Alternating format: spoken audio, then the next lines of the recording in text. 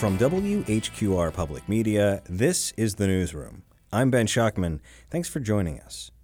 On Friday, September 1st, the New Hanover County Board of Education voted 4-3 to temporarily remove the book Stamped: Racism, Antiracism, and You, written by Jason Reynolds, adapted from the work of Ibram X. Kendi. Removing the book from the school has been the goal of Katie Gates for the better part of a year. Her daughter was a student in Kelly Kidwell's AP course at Ashley High School, an advanced college-level course where students studied rhetoric. When Kidwell assigned Stamped, Gates objected, and her daughter was given an alternative assignment pretty quickly. But Gates was still unhappy that the book was being taught at all, and appealed to 2 separate school committees to try and get the book removed. Both appeals were unsuccessful, and so Gates took her appeal to the school board. The board's 4 conservative Republicans, Chairman Pete Wildeboer, Vice Chair Pat Bradford, Josie Barnhart, and Melissa Mason, who all campaigned against liberal indoctrination during last year's election, voted in favor of removing the book. The board's more moderate Republican Stephanie Krabel and 2 Democrats, Hugh McManus and Stephanie Walker, voted against removing the book. Opponents of the book removal have questioned why one parent, whose student is no longer in the class, was allowed to push for a decision that impacts many other students. But Gates has said she feels she represents not just herself, but families and students across the county. Now, Kendi's writing on the racial dynamics in the United States has made him an antagonist for conservatives, so it's not wholly surprising that a book based on his work, especially one for students, would draw criticism. But Stamped is hardly the only book on the radar for Republicans who are concerned about what's being taught in schools. Although we should note, a recent Ipsos NPR poll showed roughly half of Republicans are opposed to book bans in general. During the 5-hour hearing, yes, 5 hours, board members worked through a lot of the concerns about Stamped, weighing Gates's complaints against the defense of the book by Dawn Brinson, an assistant superintendent for New Hanover County Schools. But as the hearing proceeded, it became more clear than ever that there's a lot more going on here than just concerns about one book. There's a clash of ideologies, a proxy for the culture war, with stark differences about how we should think and talk about America's past, present, and future. That's why local political parties have gotten involved, and why the public has become so invested, and why the media, including us, have been following the story and reporting on it. With me now is my colleague Rachel Keith, who's been doing a lot of that reporting for WHQR. Rachel, thanks so much for being here. Thank you. So, to start, I think one of the central issues that board member Stephanie Krabel got to was whether or not Katie Gates' feelings and decisions about this book should have a broader impact on the course curriculum and the district as a whole. So here's Krabel. Ms. Gates, I'm wondering why you believe you have the right to dictate what the whole county can read and not just what your child can read. So you can hear there the chairman, Pete Wildeboer, gaveling the audience. There were about 150 people that were in attendance. And the audience dynamics, it was fairly split. Katie Gates got some applause from her side as well, and some in the crowd booed when Katie Gates said at one time that there's no systemic racism in the country. So Pete did have to remind the audience to be silent when the arguments were being given or questions were being asked. So as we've discussed in the newsroom over the last week, this was both an argument about the book Stamped, but also a larger clash of ideological beliefs. But I want to start with some of the complaints that were more focused on the book and the course, starting with the issue of AP scores. Tell me a little bit about that.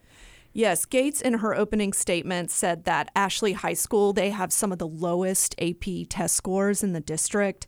And that, again, was in her opening argument. And she said at one time that's because teachers like Kelly Kidwell teach from a, quote, personal bias. She also said, quote, the kids paid the price for their test scores.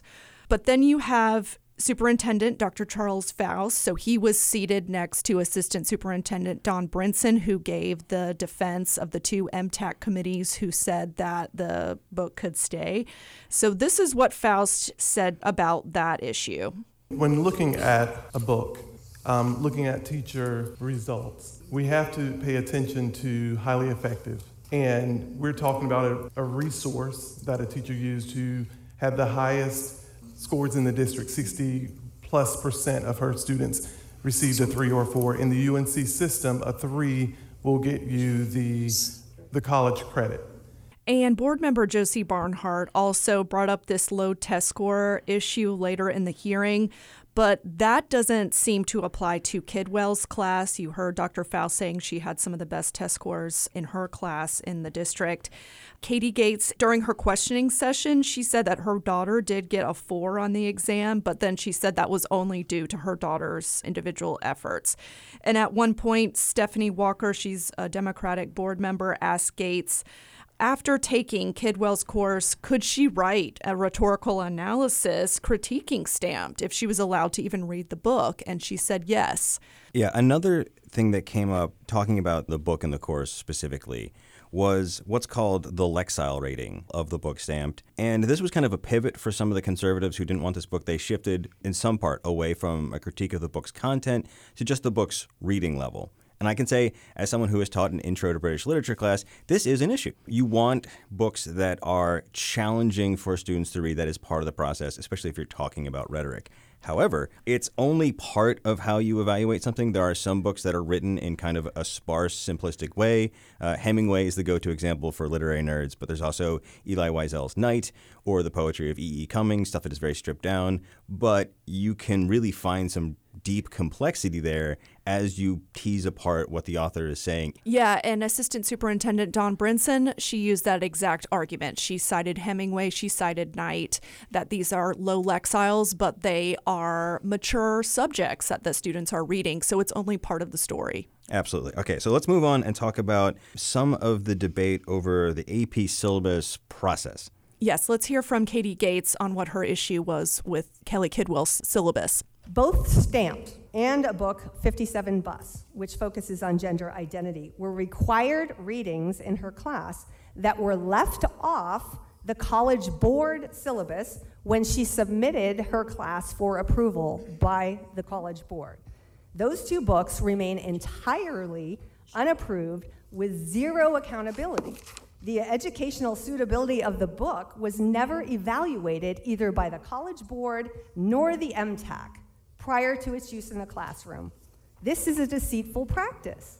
Okay, so we should say that we did reach out to the College Board. That's the nonprofit that basically certifies courses to be AP classes.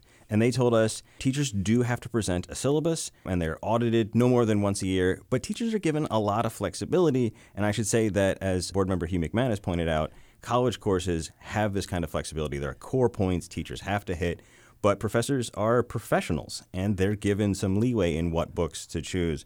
So I don't think that's an accurate criticism based on what the College Board told us. Yeah, and the 4 Republican members who voted to remove Stamped, they didn't really accept this reasoning, and they continued to agree with Gates, saying that this was not transparent. And at one point, you heard Katie Gates said that there was no approval process, but the MTAC committee at Ashley High School, they did approve this book. And they brought it through the library, and they kept harping on this point.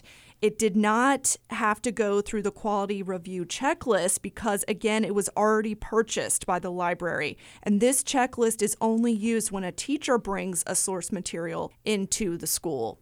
So there was a lot of debate about how this book came to be and why wasn't it on the syllabus. And you heard Katie Gates saying it was deceitful, but it looks like teachers can add and remove supplemental materials. And another point that was made during the hearing was that this is a relatively new book, and part of the AP is to stay up to date on contemporary novels and books and nonfictional texts. So Kelly Kidwell can choose these types of supplemental materials, and you heard Dr. Faust say that as well. Yeah, I want to pivot a little bit here to something we mentioned at the top of the show, which is that Kate's objected to this book and her daughter was given an alternate assignment pretty quickly by Kelly Kidwell, but it did probably have some impact on the dynamic in that classroom. So I want to talk about that a little bit. Yes, we're going to hear from Josie Barnhart. She is talking about the impact of this book. You can hear her starting to say that she doesn't feel comfortable with the content, and then she goes into how Katie Gates' daughter was affected. This is an acknowledgement that this is a very one-sided document. When you are developing curriculum, I think it's important to ensure that you have a well-rounded curriculum, and when you're doing that, it's not a dig at one thing or the other, but what we have to ensure is that when we're looking through the lens of academic curriculum development, that we have both sides, that potentially we have the opportunity of choice in the curriculum for the students, meaning Miss Gates's daughter was isolated in this process because she just wanted a choice. And I got to interview Katie Gates during the closed session that was during the hearing before they deliberated on their decision. I asked if her being removed out of the classroom, was it her choice? Yeah, and one thing I will say here is that whatever we think about Stamped and Kidwell's choices and Gates's choices, it is tough to be a teenager. It really is. Yes. I remember being in middle school when we had sex ed. There was one student whose parents were very devout evangelical Christians and pulled her out of that class, and she was bullied, and that was terrible. And so I think it is worth acknowledging that all other things aside, yeah, this might have been tough for Gates's daughter, but this was Katie Gates's decision. And she was outside of the class. You requested that? Yeah, I asked, that she would be exempt from the assignment, and so she ended up going to her Cape Fear classes, and only. Will DeBoer, the chairman, also brought up this issue. And going back to Barnhart's comments, the 4 Republican members who voted to remove the book said something to the effect of, and Katie Gates, obviously, that this was part of her argument, where is the balance in this classroom? And at one point, Will DeBoer said it doesn't look like there is much. Brinson responded that Kidwell reads a variety of works, and it's difficult to have one text in a rhetoric class to take on several arguments in one piece, and that the balance comes from the other materials that she's selected. I want to shift again here and talk about some of the personal stuff here, because this was presented by Katie Gates as being a real struggle that she had been through. And at the same time, I think there were a lot of ad hominem attacks against Kelly Kidwell as the teacher. So suffice to say, this got personal. Yes. And again, there were these narratives. Kelly Kidwell was hurt. Katie Gates and her family were hurt. And at one point, Pete Will DeBoer, the chairman, asked Gates, "Is this a normal pattern for you?" And she responded, "No, this is not my normal pattern." But since I cover the school board, and I have been for some time, I watch all of the call to the audience, and Katie Gates has been attending these since July 2021 is when I started watching her come and speak during the call. And here she is on her views, and this is not on Stamped, this is on her views of the social studies standards. And again, this tape is back from July 2021. So I believe that vague and generalized concepts in these standards leave the door wide open for our schools to abuse the teaching of civics and history by using that time and space to teach SEL, social emotional learning, and critical race theory concepts like equity and implicit bias. They indoctrinate and categorize our kids, and they divide, not unify. Thank you. Gates also started calling out Kelly Kidwell's classroom in January of this year, and she appeared subsequent times to further address Stamped and the decisions of the MTAC committees.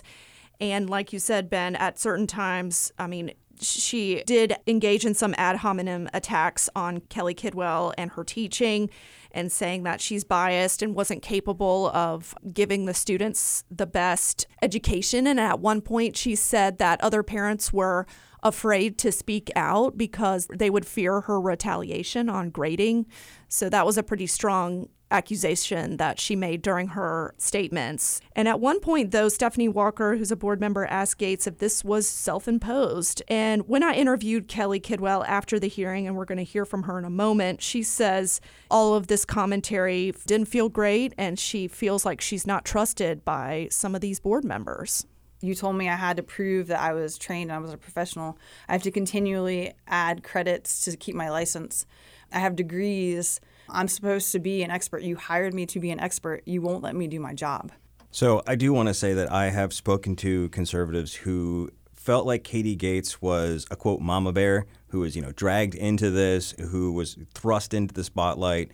And I do just want to course correct that a little bit to say both that she's a professional public speaker herself. She teaches courses on, I believe it's like Christian government, but also that, as you have reported on, she's been in front of the board many times. That's not to say that it isn't daunting to go in front of a very large audience because people are watching online. So it's not to take away from that. The dynamics here have been misconstrued a little bit. Yeah, and I found out about Stamped was when Katie Gates came to the public comment period and she called out this particular classroom, and it's very easy to go and look up Kelly Kidwell, and I contacted her and said, what do you have to say about this? Because someone is calling you out directly. Yeah, so on the flip side of this is Kelly Kidwell. And again, as a former teacher, I would be very intimidated by being pulled in front of the board and the public to answer for my choices, even though I would stand by them. That's still an intimidating process. And she has come to the public comment period to defend herself. It was a couple months ago. Because she's had to. Yeah. I think one of the concerns we've heard from teachers is that this is already a difficult profession. There are complaints about pay. There's a lot of emotional challenges in your day-to-day life. Respect of the profession. Yeah, and so I think some teachers are concerned about the precedent this is setting. After the decision was made, I interviewed briefly board member Stephanie Walker. This is what she had to say about Kelly Kidwell. First of all, we need you as a teacher. You're valued. You're a professional. Your viewpoint matters. Your excellent track record, the fact that you have gotten so many students through the AP course and they've done so well. And Walker, during the hearing, did ask Don Brinson, the assistant superintendent, if teachers would leave because of this new precedent that they are setting with Stamped. And she said, quote, the potential is there. So going back to Faust's comments, he said, and we didn't get to hear that section, but during the hearing, he said that the district has to trust their teachers to teach the standards, and they use the materials that they deem appropriate to teach those. And I've studied some of the teacher working condition surveys, both at the state level and at the county level, and they say that they're losing their autonomy. So it's important, Dr. Faust said, to teach the standards, but they do have some leeway in how they do that. So that covers, I think, some of the issues about the teacher, the class, the course, the book, but obviously there was more at stake here. The turnout alone lets you know this was about more than just the book. So we need to take a quick break, but when we come back, we're going to talk about the ideological conflict that's behind the debate over Stamped. You're listening to The Newsroom. Stay with us.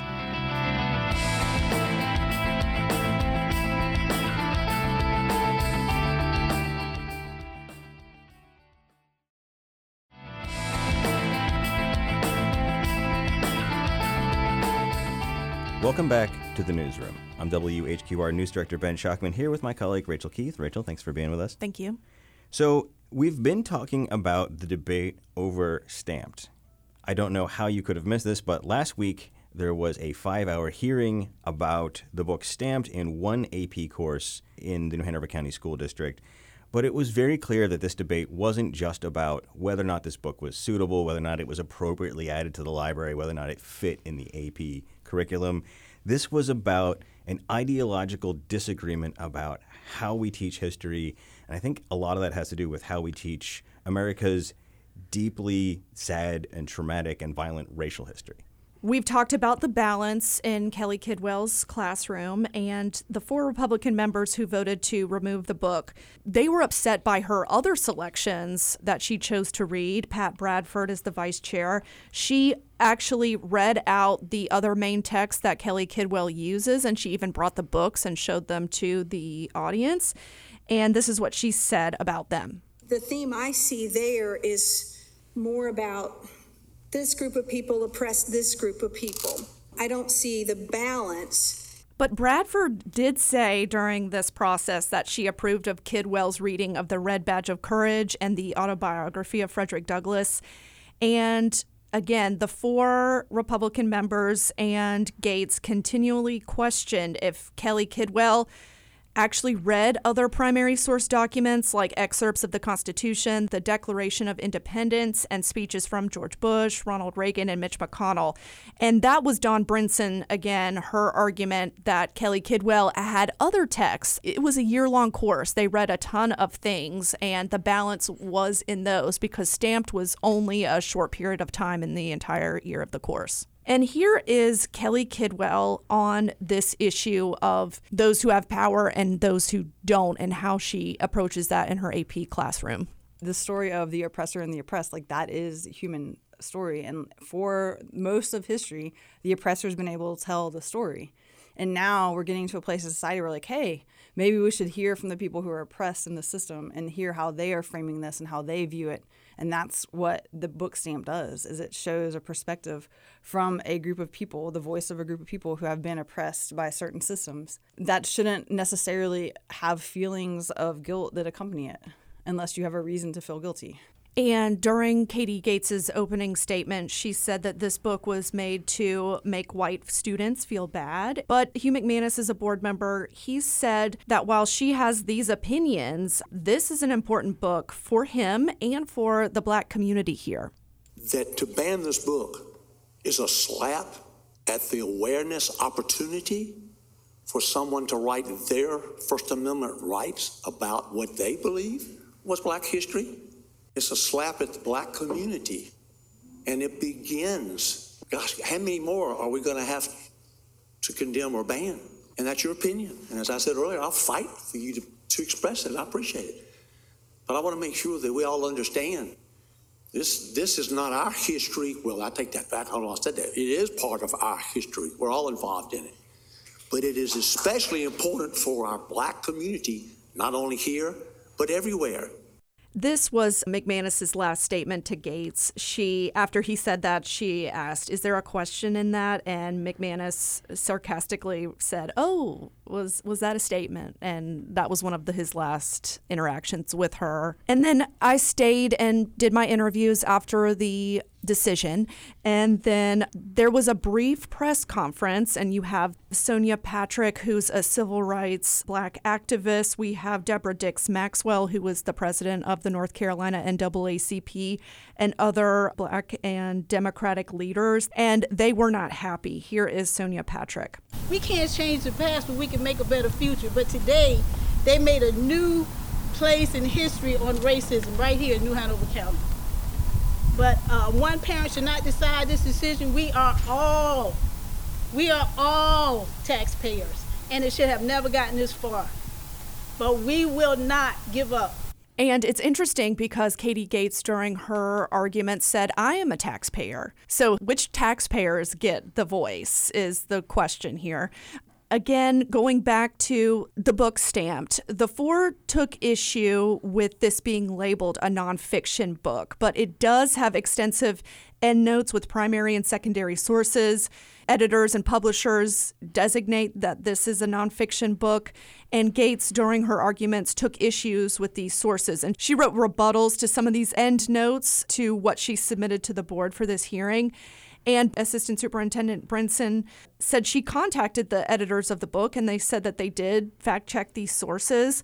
And it was part of the decision was to direct Kelly Kidwell to have more balance in her classroom. We've talked about that. And that she has to select another balanced book to Stamped, even though now it's removed. Yeah, so I think part of the issue here is that Stamped does have a very critical view of some foundational tenets of the United States, like Christianity, like capitalism. And you can find nonfiction books that celebrate these things, that criticize these things, that sort of try to get a more nuanced view of these things. But the world of nonfiction doesn't mean you can't have an opinion. It's just opinion based on fact. So there was some attempt to critique this as being fictionalized accounts, but from the people I've spoken to who don't like this book and who really don't like Ibram X. Kendi, whose work this book is based on, it's not so much the factual inaccuracies, it's the attitude. So I think that's just part of the conversation. Yes, and part of the motion at one point introduced by Vice Chair Pat Bradford was to put this in the opinion section in the library, in the high school libraries. And then at one point they said there's no opinion section in these libraries. But here we have Kelly Kidwell, And this is her response to this motion to have a balanced book in her classroom. What is the alternate point of view to racism? That there is no racism and racism's not a problem in the United States, or the side of the white supremacists that say we had a right to operate this way? Like, I don't understand what that looks like. If I'm teaching the Holocaust, there are certain things that are just objectively wrong and bad. I'm not going to give a space when I'm teaching the Holocaust for Hitler to justify why it was okay to annihilate people.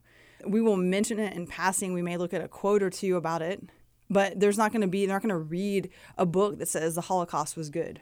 And it's the same thing like in Florida, where they're trying to like reframe slavery, that it gave usable skills that could be parlayed into a career. Slavery is wrong. It did not benefit anyone but the white slave owners, period. And when I did interview Kelly Kidwell, she said throughout this process, she is trying to add more conservative voices to value those families and their voices in her classroom. So she said she's working on that. But we'll go back to Pat Bradford. She said that Reynolds' rhetoric was not reputable and it shouldn't be used, that it's poor writing, and that she's an expert in this area. And she didn't understand why this non-history book, and we've already talked about that, was used in this rhetoric course. But these students do have to evaluate arguments. They do have to identify any claims that the author is making. And that is usually on a salient issue or historical event that could be seen as divisive. And again, it's worth remembering that this is not a history course. It is a rhetoric course. And the way Jason Reynolds writes is a very particular kind of conversational approach. It is not the kind of the dry and boring Prentice Hall history textbook style of rhetoric, and that's one of the things students would be asked to evaluate. Is this effective? Is this not effective? Yes, and there was a lot of arguments from Gates and the 4 Republican members and said, okay, well, maybe we'll just read this in a history course, but part of AP rhetoric and AP language is evaluating arguments that are nonfiction, like what happened during the Declaration of Independence. So here is Kelly Kidwell on this issue too. The College Board expects them to analyze current people's speeches and writings as well as past, and they have to be able to do both. And I need students to be able to connect with stuff. Students connect with Jason Reynolds. His voice is very approachable. His writing style is very approachable. It is a unique way to analyze rhetoric. To look at a Thomas Jefferson speech and then compare what Reynolds says about Thomas Jefferson would be, case in point, a way to study the rhetoric. Okay, so now I think we can get into some of the real meat of this. And that has to do with Katie Gates' claim that she has repeated a couple of times, that the book is anti-American and anti-Christian. When it comes to the issue that Kidwell is talking about, what is the flip side of racism, is there are people who argue that there is no such thing as systemic racism, that all of the major race-based problems in the United States have been legislatively solved. I mean, you spoke with Nevin Carr, who is the chair of the New Hanover County GOP, and he basically said there's no institutional racist laws in the United States anymore, and he contrasted that to other nations around the world. And that's true. I mean, there are nations that just have straight up racist laws on the books. You know, it's a whole other podcast for a whole other time. Yes. But that is a problem in other countries. But the idea of systemic racism is that it is more subtle. It is more nuanced. It is about your experience when you get pulled over, when you try to take out a home loan, stuff like that. And so health statistics. And there are statistics to back it up. And so I think, but that's the argument. So, and I will say that Katie Gates and Nevin Carr, they say that there are racist people in our country right now, but there's no coordinated effort to disenfranchise Black people or minorities in this country. And so that is their point of view. And then here is Kelly Kidwell. She's talking about this historical issue that Jason Reynolds and Ibram X. Kendi are trying to take on in this book. Ironically, in Stamps, one of the most salient points is this idea that you take a historical figure like Thomas Jefferson, and actually you can't look at him with a black and white lens. He's not good or bad. He's a human, and he's complicated, and he did awful things. He raped slaves, and he owned humans, but he also wrote the Declaration of Independence. And, like, how do we hold both of those things in our head? Like, that's the whole point that Stamped is trying to make, is that nothing is this black and white clean thing. It's very complicated. And America is an amazing country, but they've also done some really awful things. And you can love your country and still know that there are awful things that happen here. And I think this gets to some of the root of what people are arguing about is, can you criticize the United States at all? And I think a lot of intellectuals feel like, yeah, you can. In fact, that's one of the most American things you can do. When it comes to Jefferson, there's a really great PBS Frontline on Jefferson that says it's not fully accurate to say that he was a rapist, but it's also not fully accurate to say that he had anything resembling like a loving marriage with Sally Hemings. That's what we're talking about here.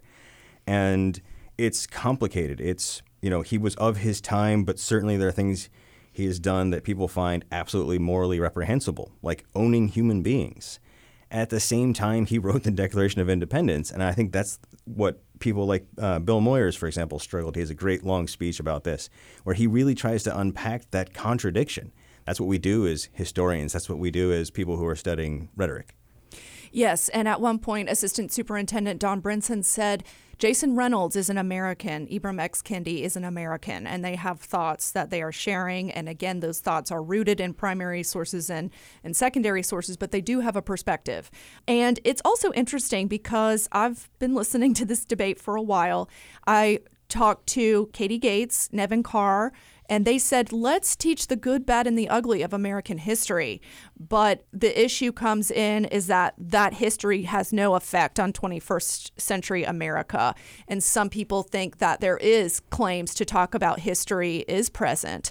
Phil Berger, the Senate Majority Leader, when he stood behind Mark Robinson, Lieutenant Governor, when he unveiled his Indoctrination in North Carolina Public Schools report, he said the exact same thing. Teach everything, but it does have no effect on present day America. All right, well, we've got to take a quick break, but when we come back, I think there's more to unpack about these deeper ideological differences. Plus, we've got some fact-checking to do and some loose ends to tie up. You're listening to The Newsroom. Stay with us.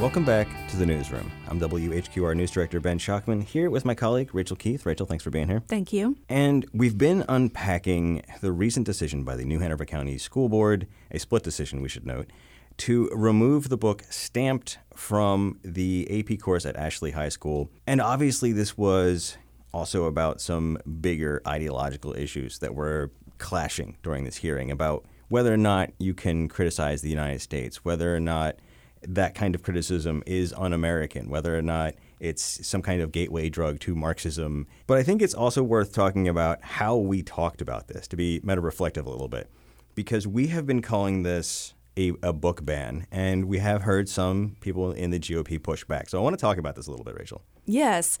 Katie Gates, Nevin Carr, the leader of the local GOP, see it as a book removal or being selective. They don't call it a book ban.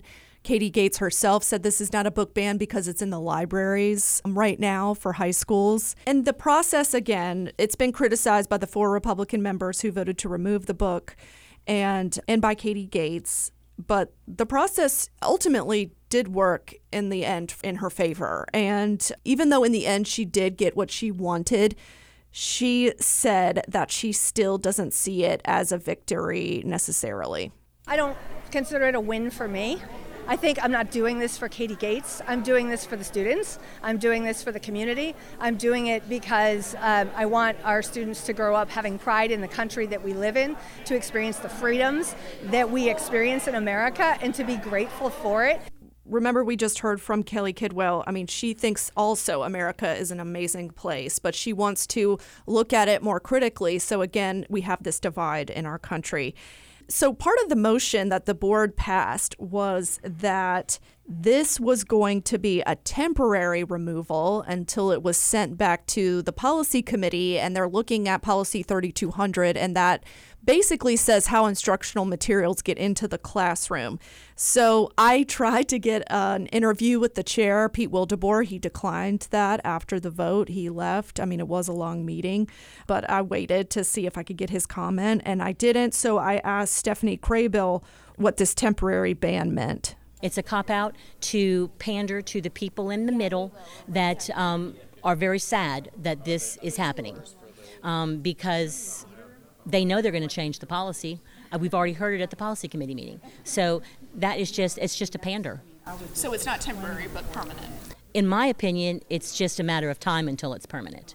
So I watched this policy committee meeting that she's referring to, and yes, they were talking about the way in which instructional materials get into the schools, and they are looking at that. So that is something that we will be following. Through this public hearing, the 4 Republican members have made it very clear that this book is not meant for the classroom. And I also asked about the motion to direct Kelly Kidwell to have a balanced book in her classroom, and I asked Stephanie Craybill what this meant. I have no idea where they're coming from. What scares me is that that I believe that at least 3 of them are going to try and pick the book they want to be in there, which means the school board is dictating to teachers what they can teach and how they can teach it. And Gates and some Republicans who speak at the call to the audience have advocated for this man and his writings. His name is Thomas Sowell, to be a part of the curriculum. He's a Black American economist. He argues more or less that systemic racism doesn't exist, and he's talked about very fondly by Supreme Court Judge Clarence Thomas. He values his work. And Gates at one point said, I would be really interested to hear a discussion between Ibram X. Kendi and Thomas Sowell. I would love to see that, essentially saying, I would love to see those 2 debate. And actually, during the hearing, they said, well, if we just add this book, would you be satisfied? And she said yes, but ultimately that was not done because they did pull the book. And again, it is temporary, but we will see what happens. I just have to say, what a different world this would have been in New Hanover County over the last couple of months if that's how they approached this from the beginning. And there are certainly things in Thomas Sowell that people like Gates and Evan Carr would absolutely love. He is, staunchly anti-communist. He's a big proponent of free market economics. He's also highly critical of Donald Trump. He once suggested that people should vote for Trump over Hillary Clinton because Trump would be easier to impeach. Sowell was a Democrat until the early 70s when he left, kind of a pox on both your houses Mercutio moment. But he's a libertarian, and he's probably got some interesting ideas that you could put up against Ibram X. Kendi. And doing that instead of the 5-hour hearing for one parent, for one concern, is interesting. I also want to note that you made a note of this after the hearing, that Gates also suggested reading Catcher in the Rye and Paradise Lost. And I will say that Catcher in the Rye has been one of the most banned books of all times, in part because of its themes, but mostly because of the language in it. But funny that was a book that was banned everywhere. Even when I was in high school, that was a very controversial book. And Paradise Lost, Milton was a heretic. I mean, the way he describes God and Jesus as the God and the Son of God as being 2 distinct people rubbed the Christian establishment at the time in a very wrong way. Now Milton is obviously part of the classical corpus of Western literature, and you don't see people banning Milton very often. But I just think it's funny that books she suggested as classics were, in their time, incredibly controversial. Yes, and she said these explicit titles during her hearing. And we should note that Kelly Kidwell is not asking her students to ideologically agree with any of the books on her syllabus. In fact, some of them are designed to be challenging. And I think that is, to a certain extent, what sets aside a college-level course from a high school course, is just how challenging a text you can be presented with. I will never forget, when I was an undergraduate, I had a course on political science where we read Mein Kampf, Hitler's memoir, and we watched the propagandist films of Leni Riefenstahl, which glorified the Third Reich. My professor, who was gay and Jewish, did not want us to become National Socialists. He was not trying to indoctrinate us into fascism. The goal of the course was to understand how an educated, civilized society like Germany descended into absolute barbarism. And to do that, we had to read some challenging stuff and pick it apart and see how it worked rhetorically. I could see a book like that, not suggesting that Kidwell is teaching Mein Kampf, to be very clear, but I could see a challenging book like that having a home in an AP course like this, where you have to say, okay, I need to reckon with this. I need to deal with this intellectually. And that's what rhetoric is. It's about diction, and that means word choice. It's about tone. And it is about content, because you have to understand what they're arguing and to see if the evidence lines up with that argument. And you, as the reader and the writer, have to decide that. And again, going back to the AP College Board, it explicitly states you will not indoctrinate students into a line of thinking.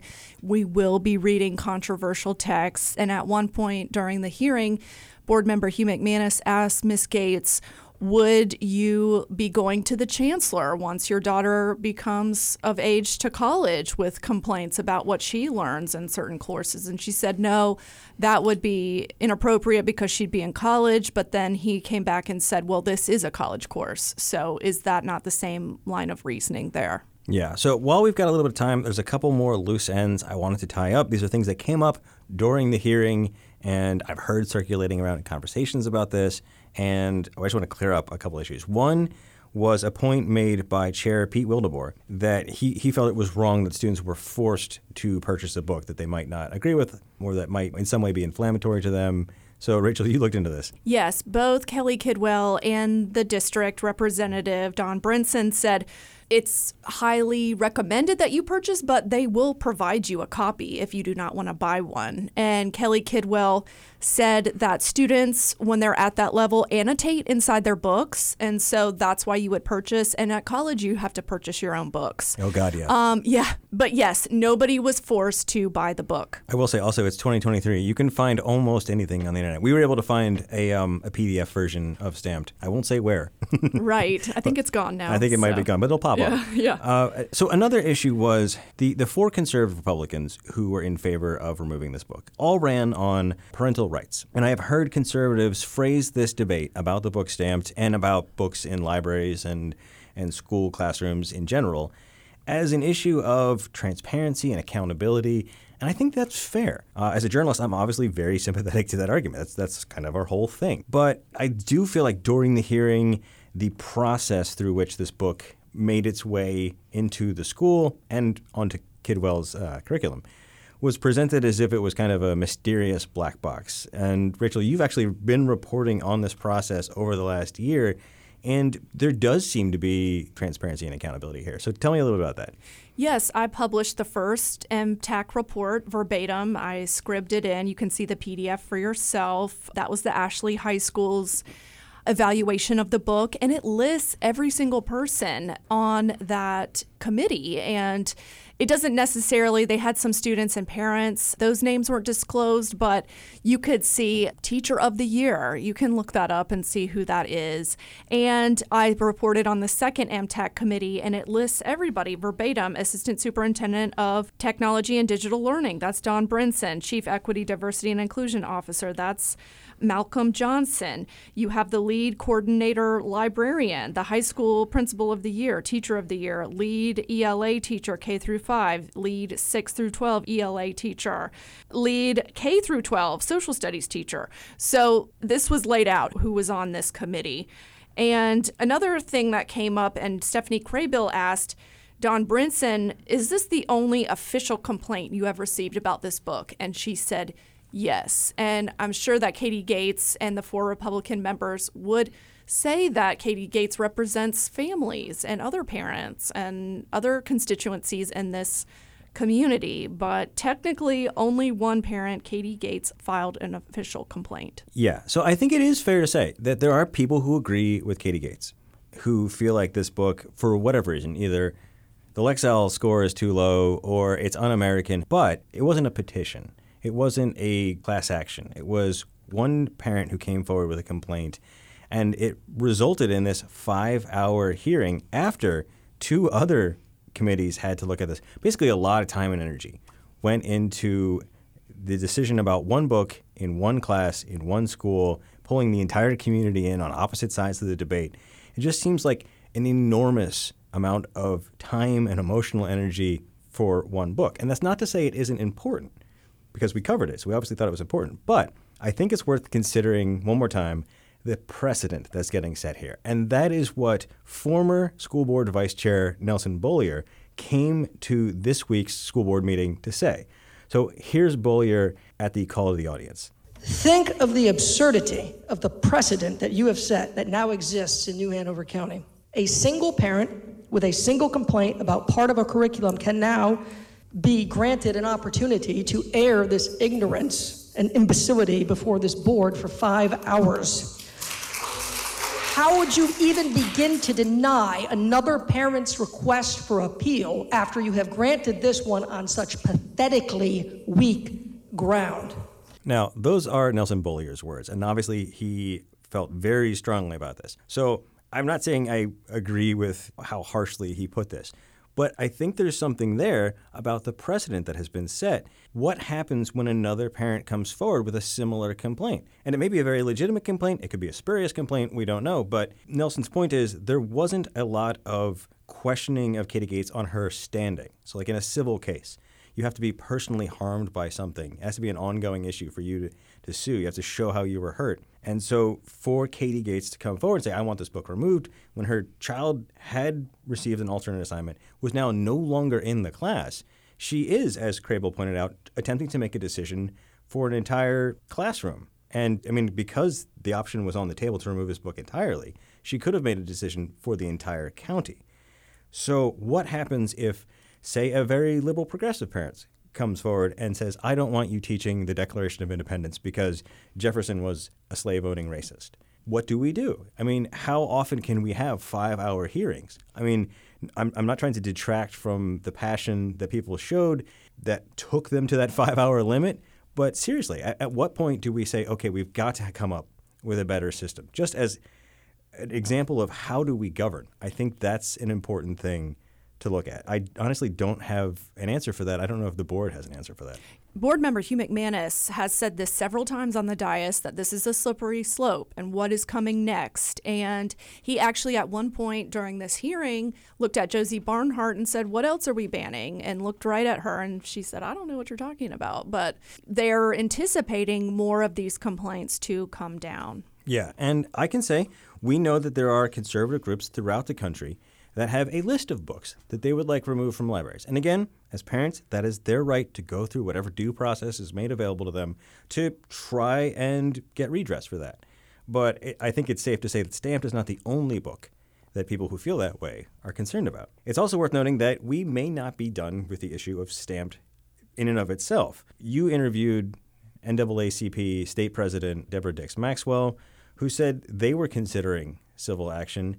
And I spoke to New Hanover County Democratic Party Chair Jill Hopman, who said the party itself is probably not going to sue the school, but they said if an organization like the ACLU were to take up a case, they would 100% support it. So, and there was a lot of the comments actually this week at the school board meeting was about the potential for litigation. And Rachel, you actually tracked down a case in South Carolina where this is already happening. That's right. In Pickens County, South Carolina, it's the exact same book. And there was a lawsuit brought by the NAACP, the ACLU, and parent groups to put it back. And it was the same issue that it passed to school committees, and the board in this case voted unanimously to pull it. So it is very similar. Yeah. So this is my high-level takeaway is that this is an issue we see in government all the time, where you have elected officials who are accountable to the voters. That's a good thing. And then you've got staff who are not. They're appointed. They're part of the administrative state. And they have to make decisions sometimes. And I understand people's frustration when the administrative state makes a decision because it's a bureaucrat. That's the derogatory term we use when they do something we don't like. We say staff when we're happy. But if a staff member or bureaucrat makes a decision, you can't vote them out.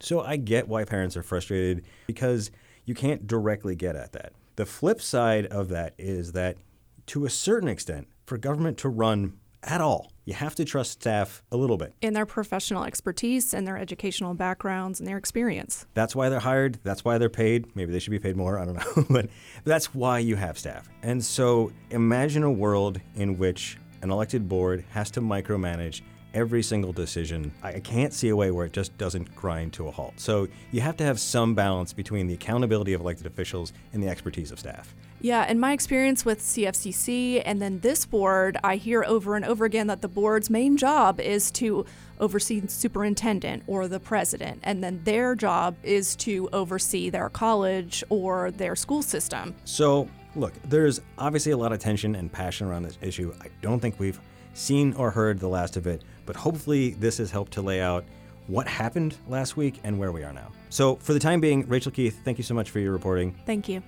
All right, well, that's all the time we have for this episode of The Newsroom. Thanks to my colleague Rachel Keith for all of her reporting and for joining us today. And thanks to Ken Campbell for production assistance.